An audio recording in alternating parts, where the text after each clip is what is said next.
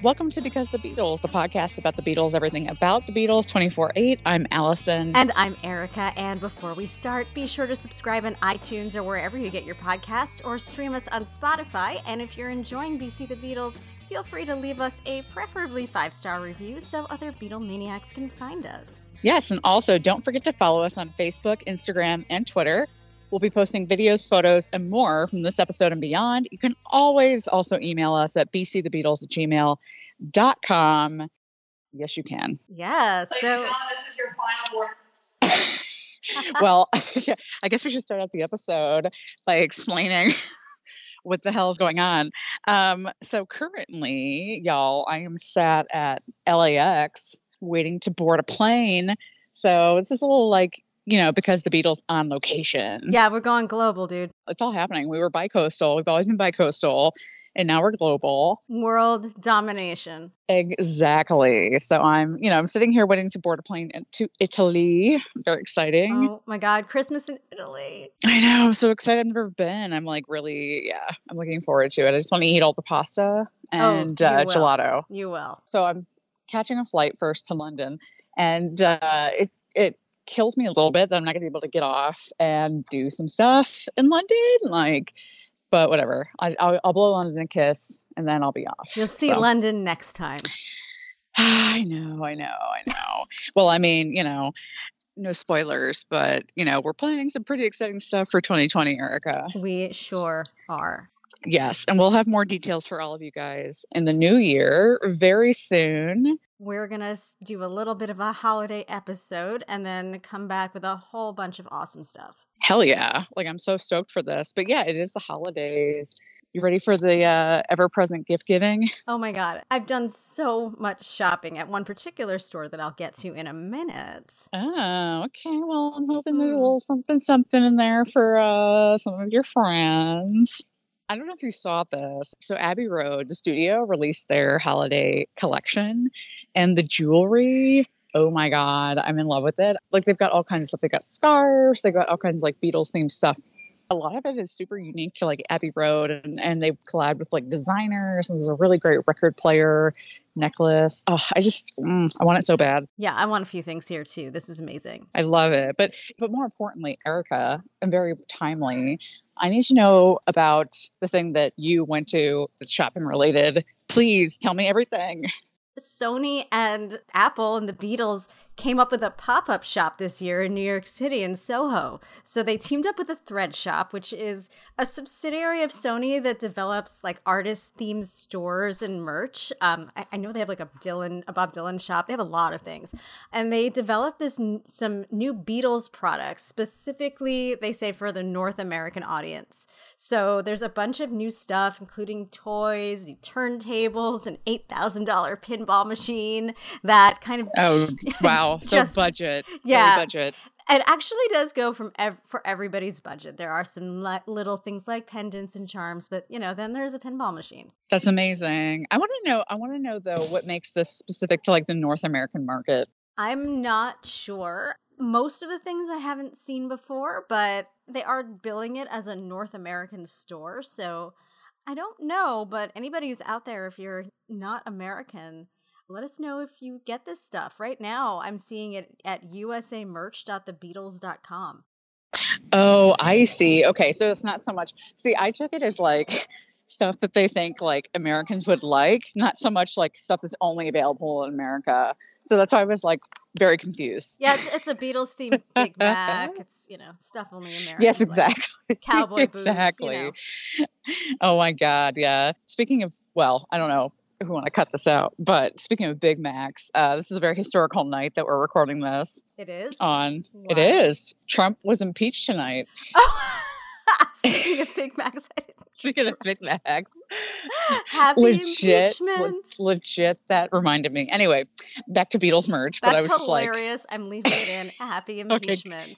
Okay, good. Happy impeachment, y'all. Anyway, back to Beatles merch, though. So anyway, Beatles merch. The fun part about this is not only the merch, but they made it into a store, which is very much like an Instagrammable type of experience, like kind of any pop-up shop or event marketing type thing is. So, you know, you walk in and they're little alcoves that are decorated for different eras of the Beatles. So there's a Sgt. Pepper area and a Yellow Submarine.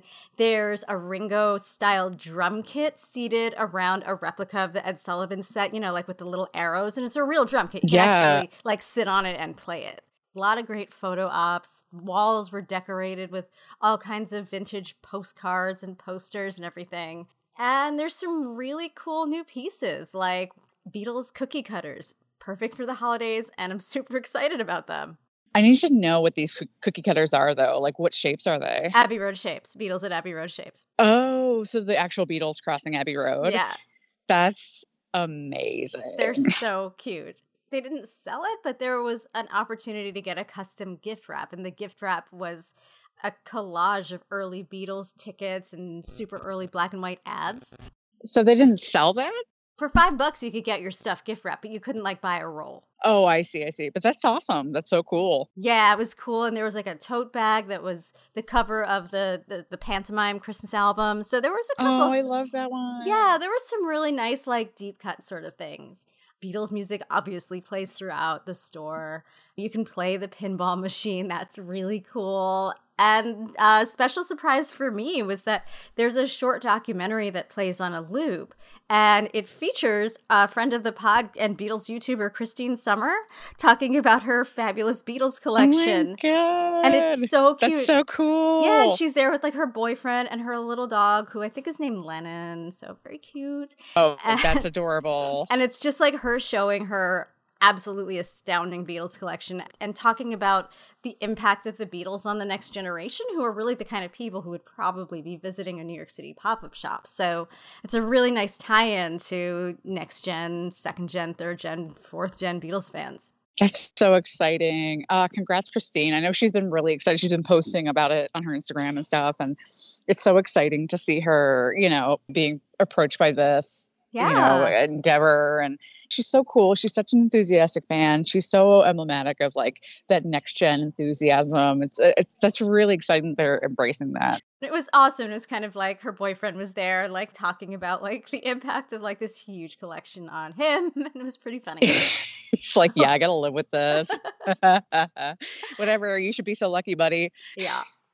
So it's probably not going to be there much longer. The shop is only running through December 22nd, but if you can't make it, do not worry. As I mentioned before, all of the new merch is online and for sale at usamerch.thebeatles.com. So check it out. Get yourself a late Christmas present, early 2020 Happy New Year gift. Yeah, dude, treat yourself. Well, I'm so glad you got to go. I'm so jealous that wasn't here in LA, but I'm super, super stoked. We'll have to post some photos. Did you take photos? I took photos. I took videos. Yeah. Yes. Okay. We will post that shit everywhere because that's awesome. It makes me think of like the Beatles stuff I got, you know, when I was a kid, or like for me, I had a lot of Beatles memories around the holiday time, like just getting the CDs. I remember getting like Paul McCartney's Wingspan book one year, and I was so excited. Well, the biggest thing of the holidays a long time ago was the anthology that came out right around Thanksgiving. You're talking about the book, right? When they first aired on TV, they happened around like the Christmas break. Okay. And then like Thanksgiving. And then after that, all that stuff came out. So I always think of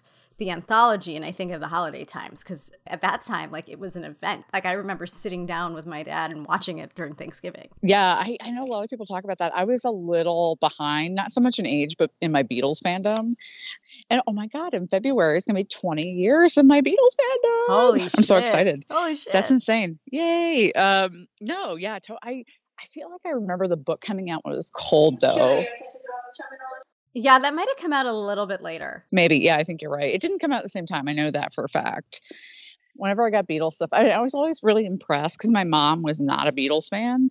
So whenever she like did good, you know, it got me, and you know, did well and got me stuff, I was like super impressed and, you know, won her kudos. Oh my God. I remember one year for Christmas, she got me, do you remember, the cover of Driving Rain and yeah, Paul hell and yeah. that GD watch that he had that took photos? That was the height of like year 2000 technology.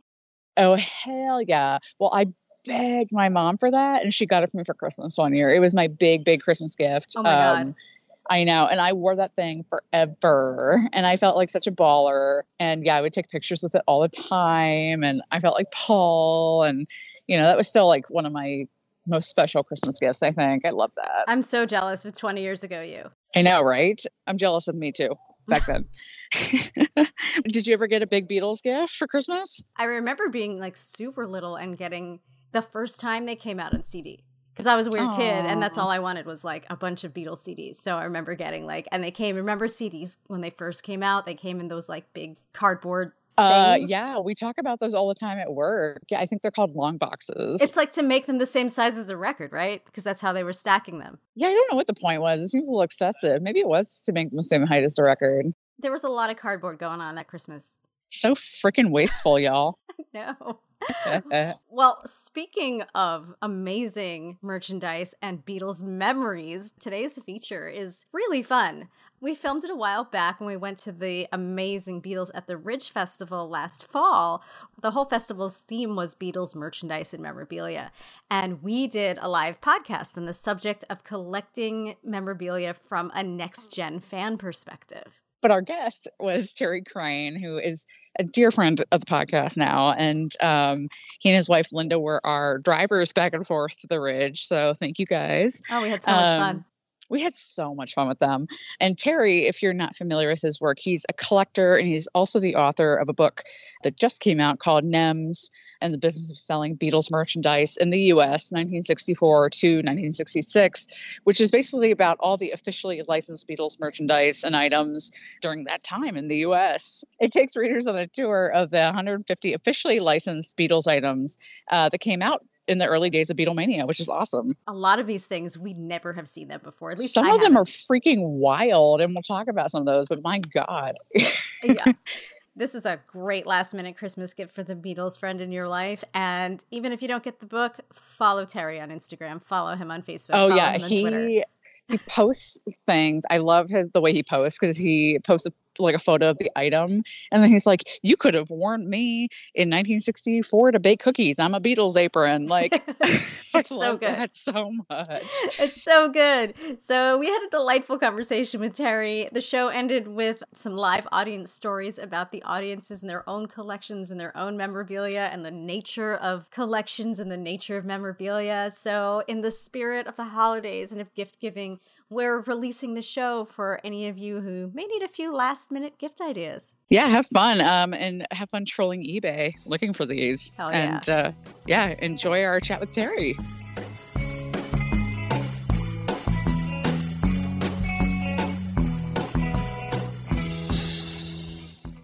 So we have a very special guest, surprise guest for some of you, and we'd like to welcome him here to talk about second gen and third gen Beatles memorabilia. Please welcome Terry Crane. Hi, Terry. Hi. How's everybody? Good. How are you? I'm so fortunate to be sitting here between these two lovely ladies. It's today. true. We're fortunate to have you. So a little bit about Terry. Terry is a Beatles historian with a special focus on memorabilia and merchandise. His new book, which you can take a look at and purchase back there, is called NEMS and the Business of Selling Beatles Merchandise in the U.S. 1964 to 1966, which is about the officially licensed Beatles items selling in the U.S. during that time. So you'll see Terry again just after us when he gives his keynote as the Ridge's final symposium speaker. But right now, he's joining us to chat about the experience of collecting memorabilia as a next-gen fan, which we define as somebody who was not born yet to experience the Beatles in real time. Which is us, if you can't tell. Yeah. We were not there.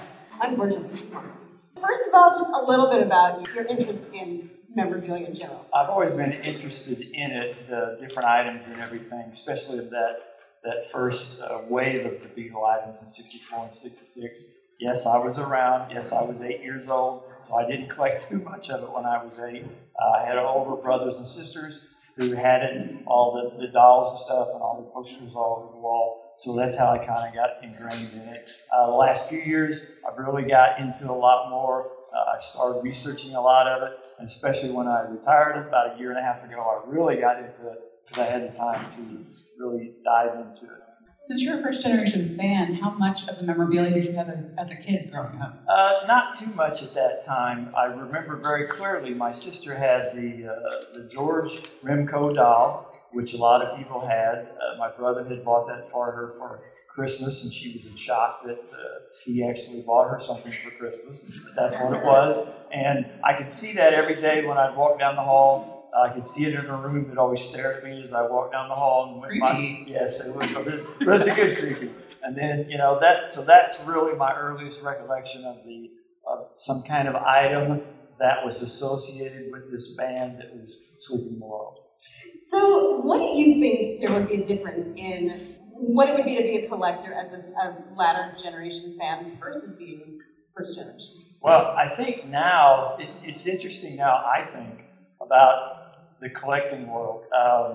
It's changed from what I have noticed over the years, where I could go to conventions and there would be tables and tables full of memorabilia and all that, and you looked at it and you decided what you want to go. When you go now to some of these same big conventions and all that, instead of a place that used to have maybe 20 tables full of this stuff, you may have a place that has 4 or 5 tables full of it. And the people who are running these tables are the older generation, and you get the sense that when they start dying out or whatever it is, I don't know if there's anybody behind them coming up to sell at the tables and all. But then on the other hand, you've got the eBays and you got all that, to where all the generations now, no matter if it's my age or you guys' age or whoever it is, you can go out now and get started in this kind of thing by using that platform. For me, I became a Beatles fan around 2000 when I was a kid. And I was actually a little bit older. I was a young teen when I became a Beatles fan. And so that was right around the rise of eBay. So that was really kind of how I didn't really get to inherit anything from my parents, my grandparents. My mother hated the Beatles. She tolerated my love for the Beatles. And she was like in her 20s during the 60s. So I was very bitter about that she didn't go see the Beatles or anybody. So I sort of set out on my own when I heard about eBay. I initially started buying Monkees stuff because I was a big Monkees fan. And so I'd buy, I know, blasphemy. We learned yesterday that you can't be both, and that was my attitude for a long time. I just thought you couldn't be both, so I hated the Beatles viciously until I didn't anymore. But so I remember buying, official Monkees fan club pins and all that, just piecemeal. There was really nothing much. And then my first Beatles item I think I bought on eBay, I don't know if it was legit or not, but it was, I think, a poster printed in the 80s, not flimsy sort of photo paper like you get now, posters that you buy at Target or whatever.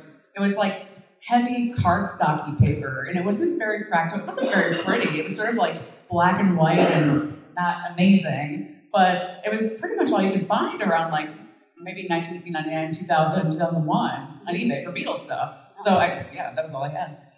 I started a little bit earlier. I think my first real obsession was during the Paul McCartney 1989-1990 World Tour, which was amazing. And I was a really little kid, but I feel like, at least for me, the only way to get real-time memorabilia was to follow things like the solo years.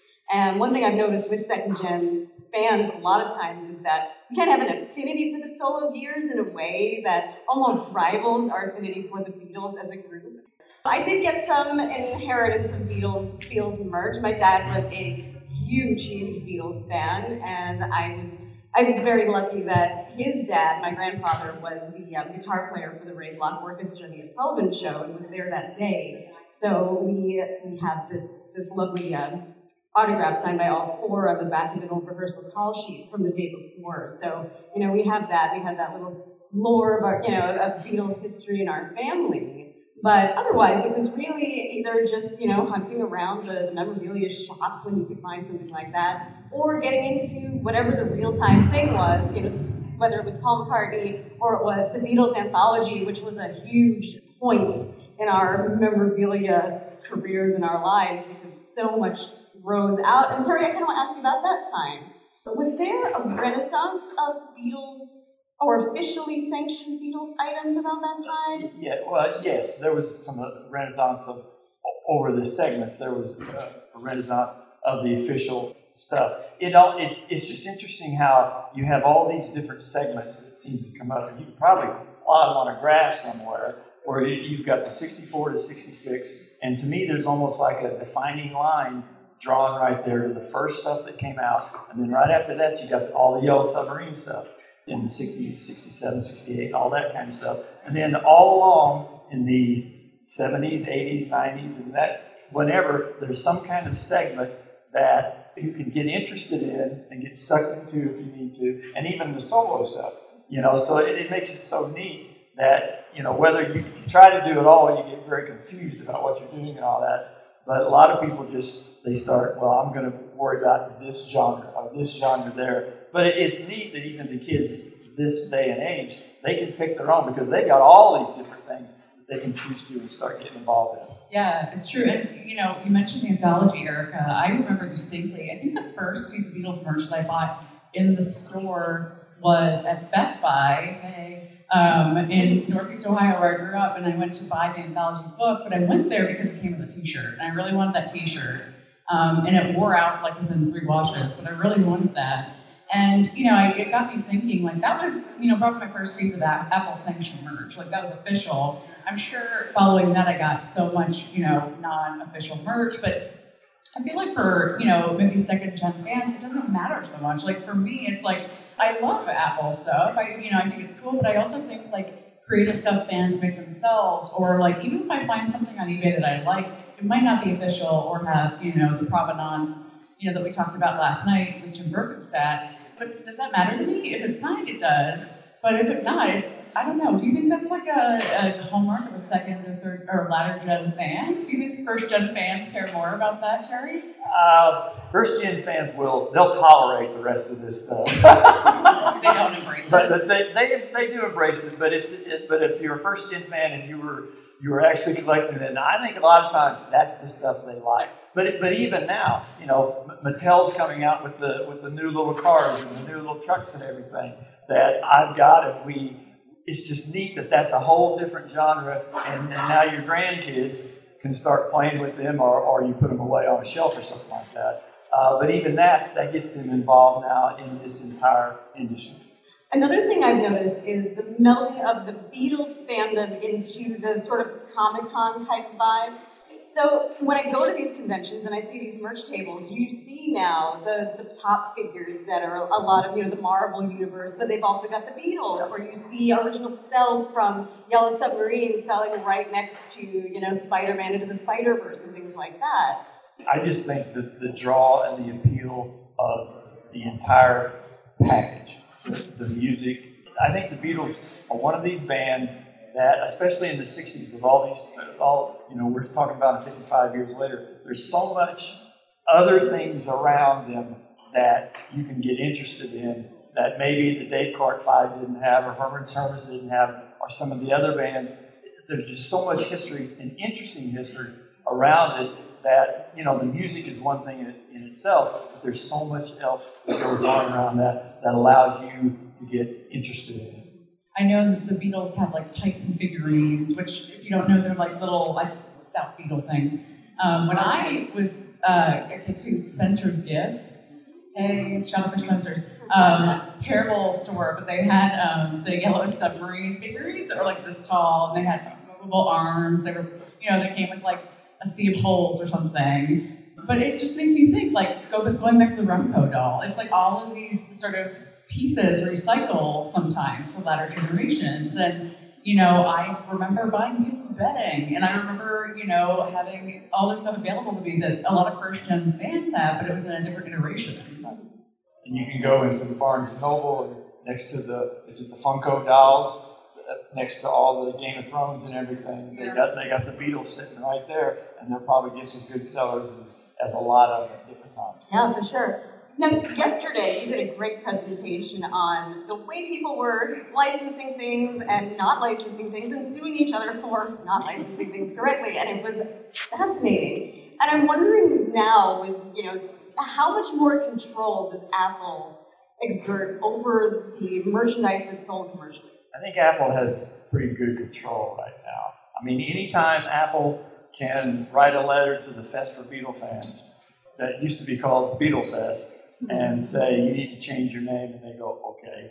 And I know of other places lately that Apple has sent those letters to, and when you read that letter, it says you need to do this because, and it's signed by Apple, you're going to do it. So I think their control is pretty good now. So a lot of these things you see now, I feel pretty comfortable when I get my Mattel trucks out that, well, these are Apple sanctioned, so they're going to be pretty good quality stuff. Yeah. Have you known them to send C&Ds to I was just talking about some creators on Etsy or Redbubble? Because I don't see a lot of Beatles stuff on Etsy. It's handmade. They're probably on the borderline of let's see how much we can do before we get that letter. Okay, that makes sense. I want to ask both of you guys, I'm just curious, what, besides your Beatles autographs, Erica, because we're all very jealous, what are your two most favorite pieces of Beatles memorabilia that you guys own? The first one is the program that I got at the Paul McCartney 1990 World Tour. It's the big one, and he's got his amazing mullet and his Hofner, and it's all bright and colored in the 80s, and it's got a cutout. Does it have a patterned vest on? Yes, it does. And it's amazing, and it's still in a drawer in my parents' room, or my parents' house in my old bedroom, and I look at it every single time I ever come home. I just love it. My other favorite thing, and again, this is Paul McCartney. I got a real thing about Paul McCartney solo, and you got it for me. I did. You got it for me. Was the publicity poster for Bruce McMouse from last January, and because it is a piece of from now, it's a new thing that references something that I wasn't there for. But by being able to be part of the release, seeing it in the theater, it feels like there's a connection to the event that I think that I don't have for some of the other memorabilia maybe that I buy. I don't know if it's more, I don't know if this is just an individual preference, but I feel like the memorabilia that I like is strongly connected with some kind of memory of a physical event or experience based around the Beatles. I'll answer it two ways. My favorite thing that I've got is the Beatles Soaky Doll right now. I just love the idea that it used to be full of bubble bath, and you can take your bath with the Beatle. It's pretty cool. I also had Bullwinkle back then. I had Bullwinkle and Rocky and all that stuff. So now I got Ringo right in there that I could do it also. The other way I'll answer this, if it's all right, of the first gen items, which is about 150 items. I've thought people will ask me, "What's your favorite first gen item?" This answer is not a cop-out or anything, but actually I like them all. Because to me, they're all some item. And now I know the record player is worth a bunch of money, and the handkerchief might not be worth a bunch of money. But to me, they're both the NIMS items that were licensed, that somebody designed. They took the time to do it. It falls into this genre of there's only 150 items, and it's one of those. So setting the cost of it aside, one is just as important and just as a favorite as another one to me. That makes a lot of sense. And it's funny because you're both saying things where it is like a piece of a collectible that you have the Beatles. Doesn't matter what it is. It's like Bruce McMouse poster that I got for free, or if it's this very valuable Beatle bubble bath container. It's just something that's tied to a certain memory or a certain place, and I guess there are collectors who collect for the sake of collecting, and that's fine. Collecting valuable pieces, but I think it's also maybe, I know for us, it's this is something that connects us to the Beatles in a way that we couldn't be because we weren't around then, too. Do you have a favorite? Do you have a favorite? Of yours? I think you do, and I think we're going to hear about it. I think you're going to hear about it anyway. Well, you probably know from many of these fine people that have called me up exactly what you said. My favorite Beatle is Brian Epstein, and anybody shocked? No. I have a very, very good friend named Andrew, shout out, who lovingly got me Brian's autograph at the WFMU Record Fair in New York. Brought it back for me, biggest surprise of my life, lots of tears. So I think that would be it. But also, I've got to say, since I've got me from eBay, I've got Flaming Pies with Burt Paul album. I love that album so much. It means so much to me. And I bought a couple of the promotional posters, and I have those. And they accidentally sent me 2 instead of 1. But it doesn't matter what it's worth. Seeing the Flaming Pie poster, it takes me back to the summer of 2001 when it's an album every day. It's more than that.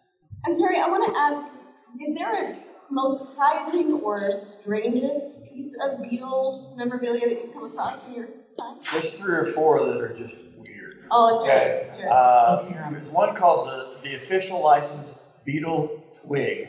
And what the twig is, it's 2 pieces of, there's 2 sticks with 2 little plastic circles on the top, where you put them on the one stick, and with the other stick, you make the whole thing spin.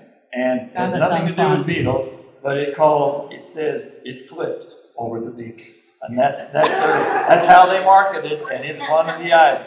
There is the official Beatles pom-pom that are about 3 inches wide. There are 2 black fuzzy balls or whatever, and it's got eyeballs on it.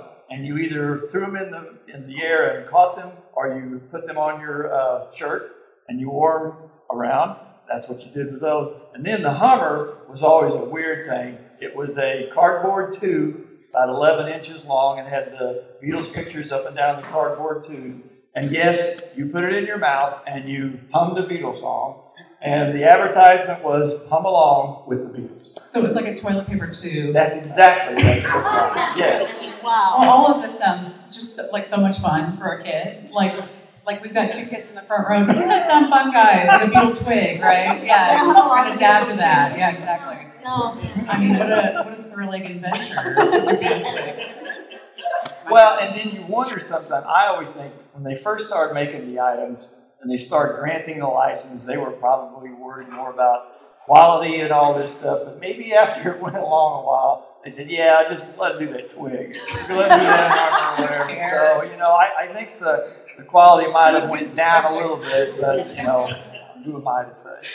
I wonder if nowadays, though, that it almost is a kind of a 180 from the twig and the tube. I hope so. Well, yeah. Twig and the tube. You heard it here first. In that when the Beatles pair with somebody, it's a big deal now. So if you think about the Beatles Crate and Barrel wall collection that was out last year, that was a collection of a lot of it was posters that I think most of us have probably seen and maybe have on our walls already, but the fact that they were licensed through Crate and Barrel and framed nicely, they made it into an event. Also the Beatles rock band, which I think that was about 10 years ago now, but that was a huge big deal. And that was, even though it's more of an event, it was still kind of an officially licensed Beatles product, but it was so big, and they make such a splash now when things come out. Is that a targeted marketing technique by Apple, do you think? Probably. I mean, you're going to have quality stuff now. It's with the Beatles name attached to it, you're going to have, I think, top-of-the-line quality stuff, just like we were talking about the Beatle Mattel trucks and all that stuff. These aren't cheap little things that you're getting. You're getting quality items there that are going to hold up for a while. I think also with brands like Crate and Barrel, that comes with a certain status. I think also Stella McCartney's clothing, the Beatles line, is also in that loop. But on the flip side, I think about Target. Target has officially sanctioned Beatles t-shirts. And I sort of wonder, does that cheapen the collecting experience where it's because I have t-shirts that I bought in Liverpool, on Matthew Street, that say the Cavern Club, and I love that. And when I wear them, other people know. I'm I got this in Liverpool.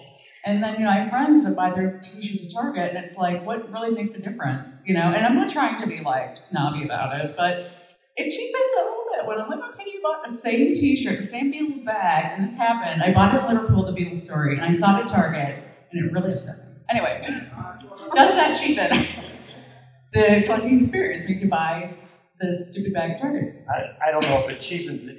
You can look at it that it still gets their name out there in the public. I'm sure Apple feels that way. It gets their name in the public, and with this, they get more and more interest in, especially in the younger generation, because all this is back out there.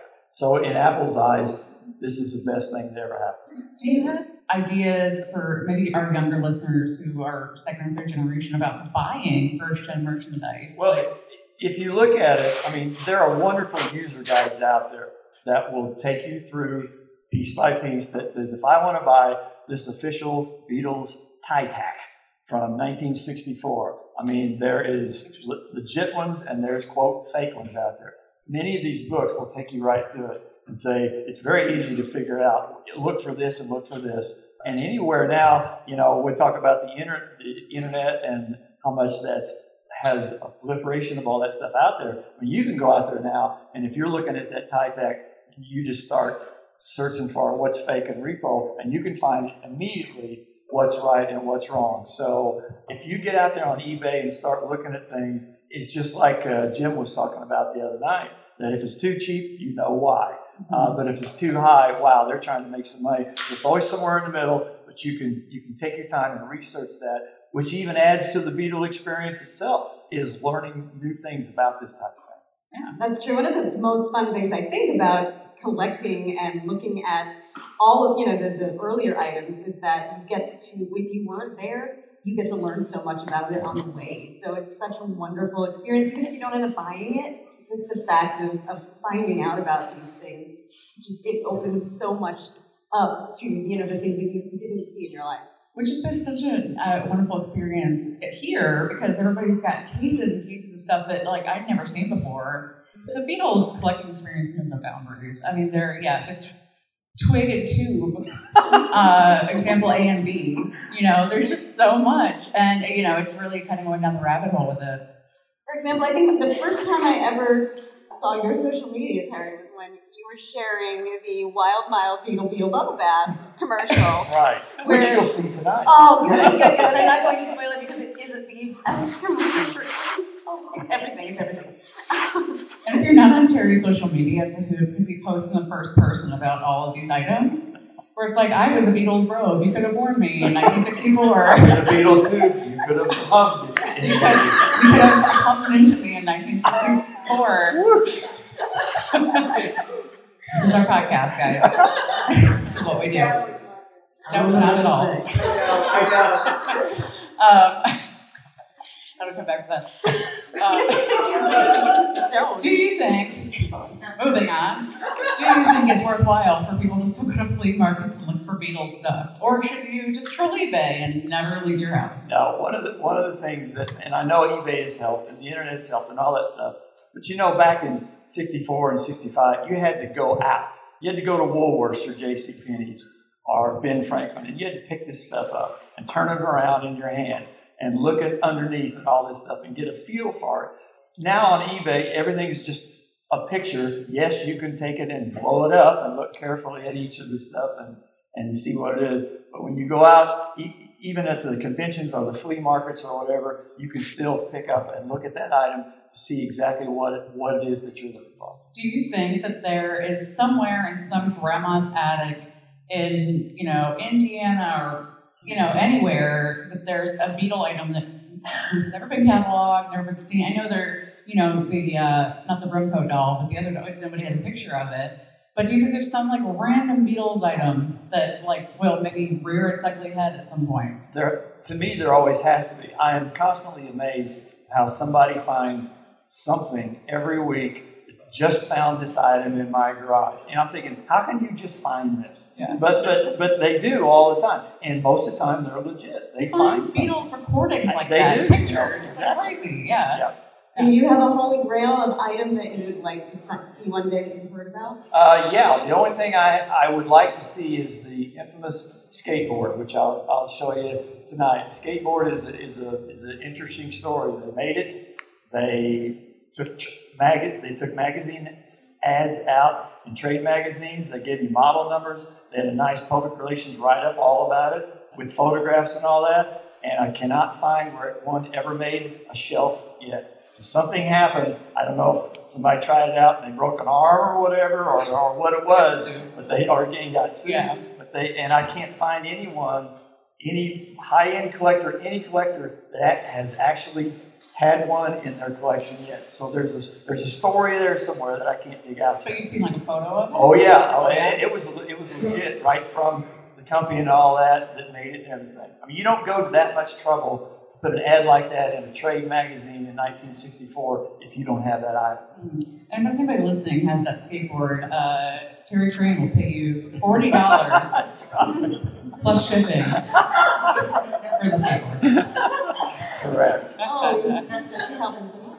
Well, I think that's all that we have for today, but I was wondering if anybody in the audience has any questions for us or for Terry about Beatles merch, or any stories they'd like to share about their own Beatles merch. Favorite piece of Beatles merch? Anybody? Well, I probably have 30, 35 LPs in different, conditions. And some of the ones I've collected over the years, some of them are mono, I know the section values. But I have a hard time finding how do you classify the quality and get a general feel for what the value is. So the question is for our listeners, if they couldn't hear, is how do you classify the value of vinyl as a collection? There is a grading scale. It's like everything's got the grading scale.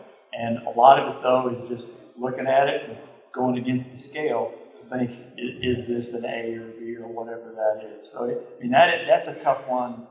I think if you've not done it a long time, is to figure out what you think that kind of scale is. But there is a grading scale out there just for the record. And the records themselves, if you say, well, I'm not going to collect merchandise, I'm going to collect records. Well, you find out really quick in Beatle world that it's still not that simple.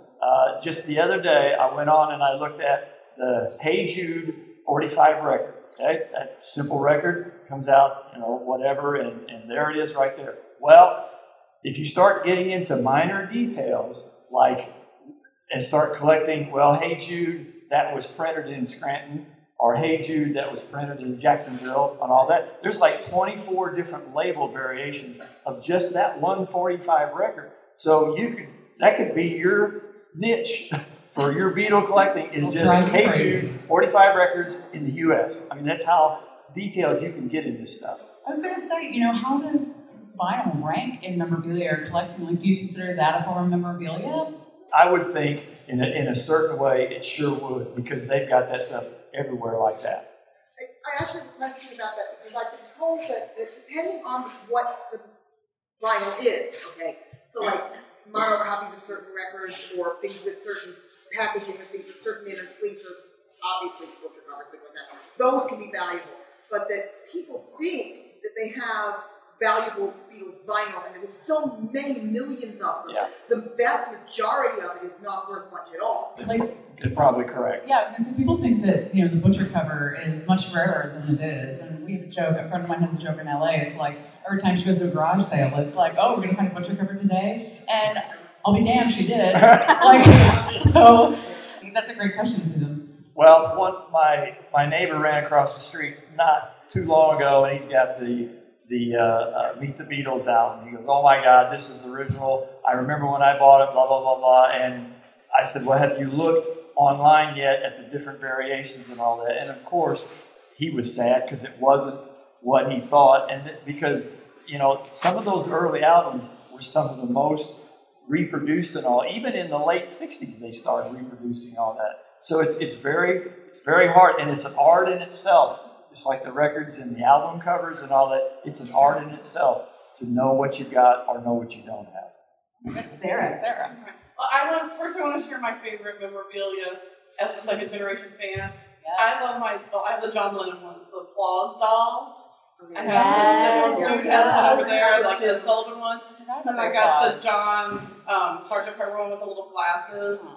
And of course, I have a memory of my mom and I buying. She bought her Ringo one, and I bought my John one at one of our first Beatle conventions, and it was sweet. There's memories again, yeah. Right, yeah. But that's always it's special, yeah. But as a second generation fan, those dolls were like a big, huge deal, and that was probably one of the most expensive things I had ever bought at that time in my life. That I put my own money that I saved.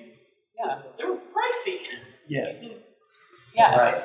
I'm a first generation. I saw him perform live in 1966, and I didn't keep my tickets. But I have probably 25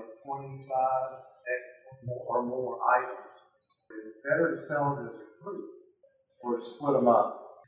25, you could probably split them up and little by little get rid of it. But I've seen some of these collections that they want to sell them as a group. They don't want to split these things up and have to mess with eBay for a year trying to get rid of one and another. So if it's a huge collection, it may go like that. But on yours, it could be just as interesting to put one of those out. You're going to do the research on it. You're going to see. I'm not going to be around. Well, or somebody might, to see about that and to learn about it, so that when you put it out, you're just that much more an informed consumer about that certain item.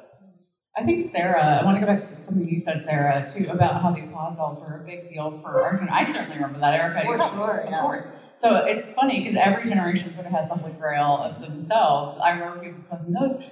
I'm going to go back to my Monkees fandom for a second, because for Monkees fans in the late 90s, like having the TV box set, every TV show on VHS was like the thing that, like, if you had it, you were like the top fan. People worshipped you. Like, my best friend at the time had it, and I was like, oh my God. There's still a box set from the late 80s called the Listen to the Band box set, not even licensed, that was like the thing I always wanted, and I still want it. My friend was like, the other day, I think I have an extra copy, you can have it. And I was like, I don't have a CD player anymore, but I would love this box set anyway. So it's like, yeah, every Same thing with the anthology box set too. Oh yeah, the anthology. Those went away. So if you didn't get it, and if you wanted it, and your friend had it, that friend was that friend you were going over to their house. Oh, You want to see?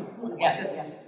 I've got another comment that I realize there's price guides and you can do a lot of research to find out what your collection is worth. And I've over the years figured out that my collection could have probably put my kid through college. But technically, okay, and there's the rub. The price guide may tell you it's worth that much. If nobody's willing to pay you that money for that, it is not worth 1 red cent. Exactly. Somebody has to be willing to pay you that. So the price guide is just that, it's a guide. And so, getting back to, like I said before about the records, people think that owns valuable stuff, and technically yes, but technically no. So I think that there's a double-edged sword here with collecting memorabilia and thinking it's valuable, but I think the joy of collecting memorabilia really comes in what it does for you, what the joy is for you. It's not about its value particularly. It's not about its, cost or what it could be sold for, which would lead to your heirs or anything like that. It's about the joy that it gives you while you own it. And I think everybody in this room who owns Beatles memorabilia will say that things they own in various ways and various pieces give them satisfaction and joy and happiness, and that's what it's really about. There's no doubt. You had mentioned earlier about seeing products expiring that you want somewhere else and that whole and stuff. Have you ever thought you saw like a 15-year-old kid with a shirt on the Beatles and wondered, do they actually know any songs? Oh, wow. Well, that's a great question. I think Erica and I can both relate to that, because I certainly have gotten that before. I've gotten asked when I've worn Beatles t-shirts, automatically it's, how do you know them? You're way too young. And it's something that I would never say or assume of a child younger than me. I think that, I've seen so many kids come through here today, and I'm like, oh my God, that's so cool. They have a John Lennon shirt, like they love John, I personally would never. The thing about the things that are offered at Walmart or Target or places like that is not necessarily a cheapening, but it's a widening of inclusivity.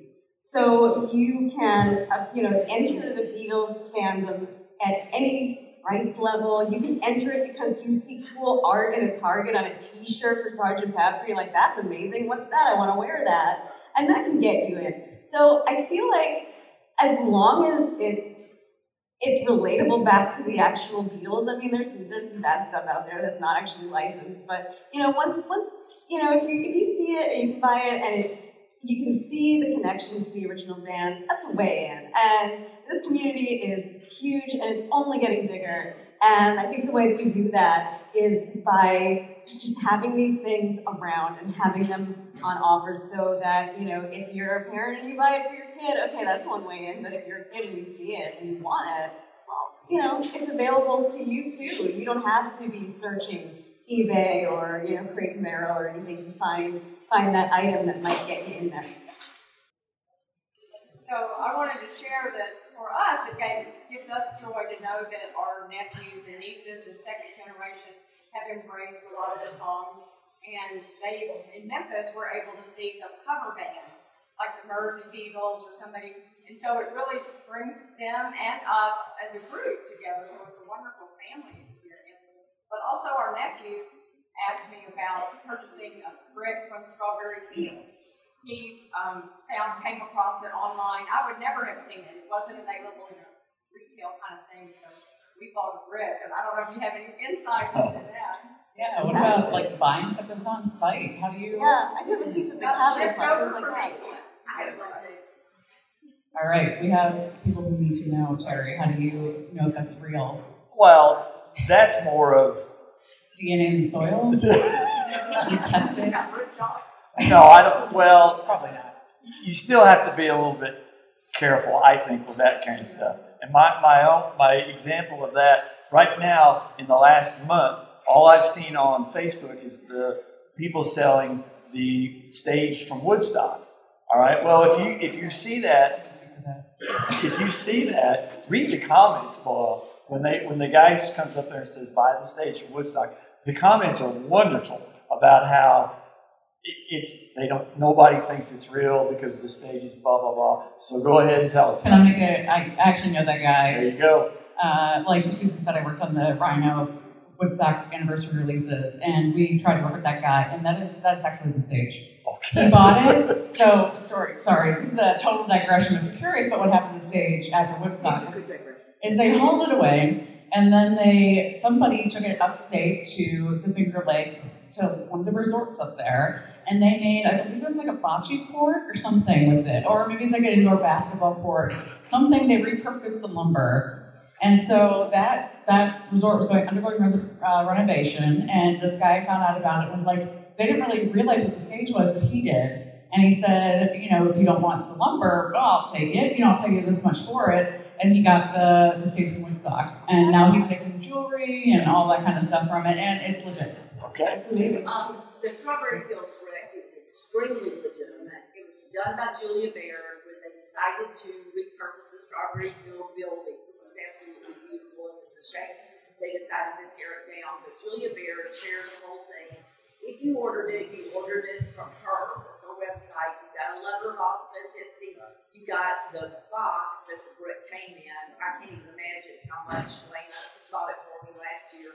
It cost to ship a brick from England. We bought one for Cameron's a lot. And you buy it directly from Strawberry Fields. That's not, you can buy bootleg. And you get the t-shirt that goes with it and the coffee mug that goes with it too. So it is the licensed product. Nice. Love it.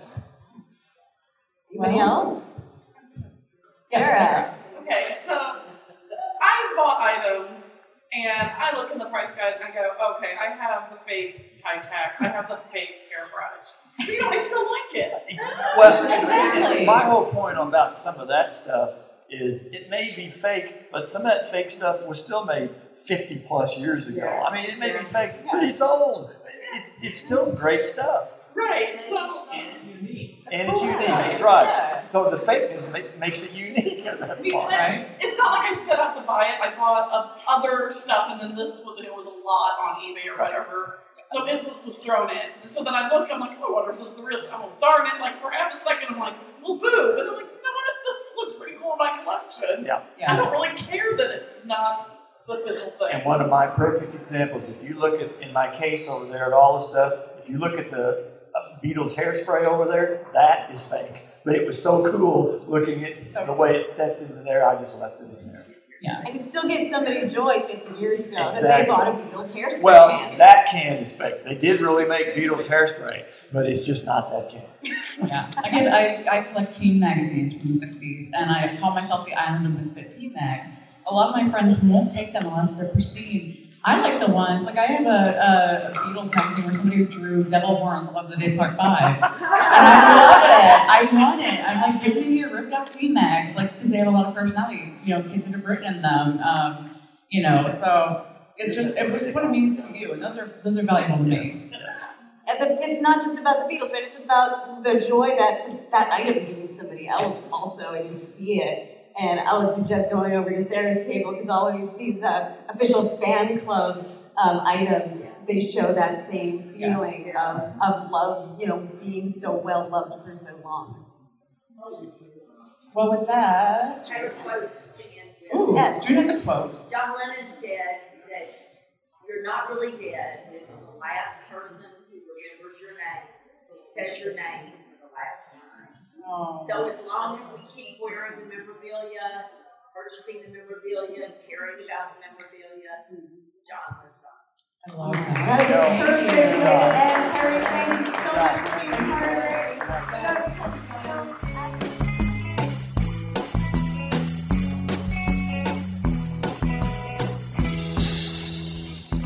And we are back for our last segment of the podcast. As always, our favorite Beatles obsession of the moment. Allison, what's yours? Oh my gosh. Okay, so I think a week or so ago now, I've done it before, but I haven't done it in a long time. I went to see A Hard Day's Night in theaters, which was so much fun. Of course, like I ran into, and no offense to any first-gen fans listening, this is not you, I bet. But of course, I ran into a guy right away who is like, well, I saw this in theaters in 1964 and you're too young to blah, blah, blah. And I was like, oh, Jesus Christ. Like, are you kidding me? Other than that, it was really fun. There were a lot of kids there with like their parents and grandparents. And I think they were seeing it for the first time. The weird thing about this screening was that one of the channels in the audio tracks was muted. So you were only getting like the vocals really loud in all the songs. You couldn't really hear the instrumentation. Hold, please. So that was really strange, but it was very cool. I had a great time.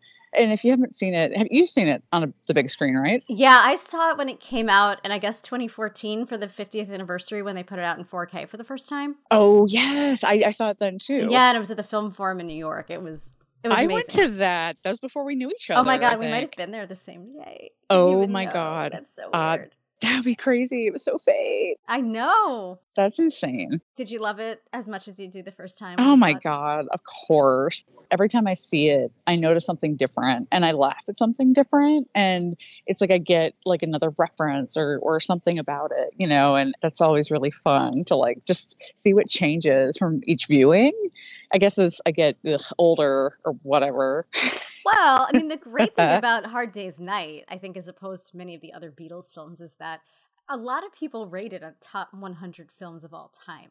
It's in the Criterion Collection. Yeah, it was really a well-done, well-written film. I feel like the more you understand the world, the more you get when you watch this film. So there's always something to pick up there.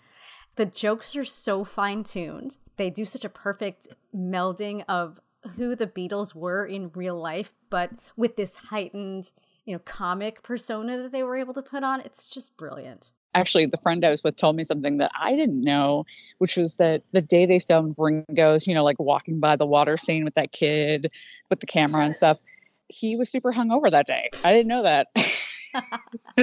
I'm not surprised, but just a harbinger of the things to come in the 70s and the 80s. My favorite Ringo is 70s, 80s Ringo, like the best Ringo that Ringo doesn't remember.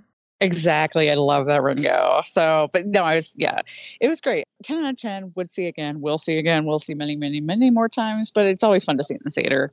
I loved it. Anyway, Erica, what is yours? In the spirit of Terry Crane and the holidays, I was re-listening to this and I was thinking, hey, what could I buy on eBay that's like super expensive? Like, what's the most expensive thing I could buy? And like, I kind of had like the pinball machine in mind, like something, or some autographed guitar or something like that. Yes, something you could give to your best good friend, Allison. I know. Yes. Well, maybe you want this too. What I found was a painting. And the painting is called Jesus Tries to Cheer Up McCartney with Lamb Chop. What? It's selling on eBay for $257,000 US. Wait, is it selling on eBay or is it listed on eBay for that much? Listed. The artist has, in the listing, declined $150,000 offer. Oh, wait. Okay. So somebody offered this person $150,000 and they declined it for this painting? Apparently. The painting is very sad. Paul McCartney sitting in a chair with his dog.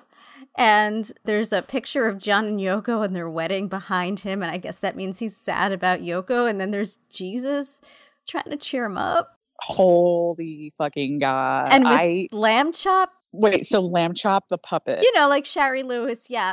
Oh my God. So there's an angel with wings, and there's, I guess, Jesus sitting there next to him who looks a lot like Jack Black's Jesus, with a Lamb Chop puppet on, trying to console sad-faced Paul McCartney, who's moping in his white sports socks with these pictures of Yoko behind him. Oh, the picture of John and Yoko has an X through it. Yoko is X'd out. That's not okay. What the hell? There's a lot going on. So I looked into this a little bit because I was curious in who would make this. And the author's name is Kata Billups, and she is a painter who loves to apparently explore rock stars and Jesus in the same painting. Somebody must have actually offered $150,000 for this, but this is absurd. I have questions. Okay, so first of all, the dog is like a German Shepherd. It's not even like Martha. It's her dog. It's the artist's dog, apparently. Oh my Christ. Okay. And then Paul is like 67 Paul. Yep. And he's super sad. Who's sitting beside him? There's like a guy. That's Jesus. He's got the lamb chop on him. Holy shit, lamb chop. That's Jesus looks like he skateboards in the 90s. Sure like does. That doesn't look like the Jesus I've ever seen. So this artist has a lot of different paintings, a lot of Rolling Stones paintings, a few other Beatles paintings, Dylan, Mick Jagger, Elvis, Pixie, and John Lennon high. Personally, I think I'd buy a painting of Jesus and Keith Richards, but that's just me. I kind of like the Beatles met Jesus by the pool. If you go to the artist's full catalog on eBay, you can find a bunch of different things, and one of them, for only $2,800, I must say, is the 1964-65-ish Beatles on a beach with a girl in a bikini and a beach ball and Jesus. As the good Lord intended, apparently. Maybe. I mean, that's how I've seen it depicted in all my teen magazines. Yeah. Jesus is always there. These paintings are pretty detailed. I wonder what sets this one apart for, its price tag. I don't know. Maybe it's the combination of Paul McCartney and Jesus and Lamb Chop. And Lamb Chop. You got some star power going on there. That's my obsession this week. This artist, Kata Billups, and her Jesus rock and roll paintings. Holy shit. All right, great. Well, there's your last minute gift idea, folks. Discount everything that Terry just told you. You're now going to buy these amazing paintings. Sell all your Remco dolls, take the money, buy it at this. Yeah, Remco dolls do not even compare to these fabulous works of art. Yeah. And on that note, I think we're going to get going. I think that's a good wrap up there. Thanks for listening to BC the Beatles. As always, subscribe on iTunes, Apple Podcasts, or wherever you're listening right now, and give us a rating and review so other Beatlemaniacs can find us. Yes, and please remember to follow us on Facebook, Instagram, and Twitter. We have a lot of big things coming up, so you don't want to miss it. And we'll be posting photos of that painting and more and the from Beatles this episode. Store. I took a video tour of the Beatles store. I'll post that soon. Hell yes. Yeah. We're going to post all that from this episode and beyond. And remember, please, you can always email us at bcthebeatles@gmail.com. We love getting your emails.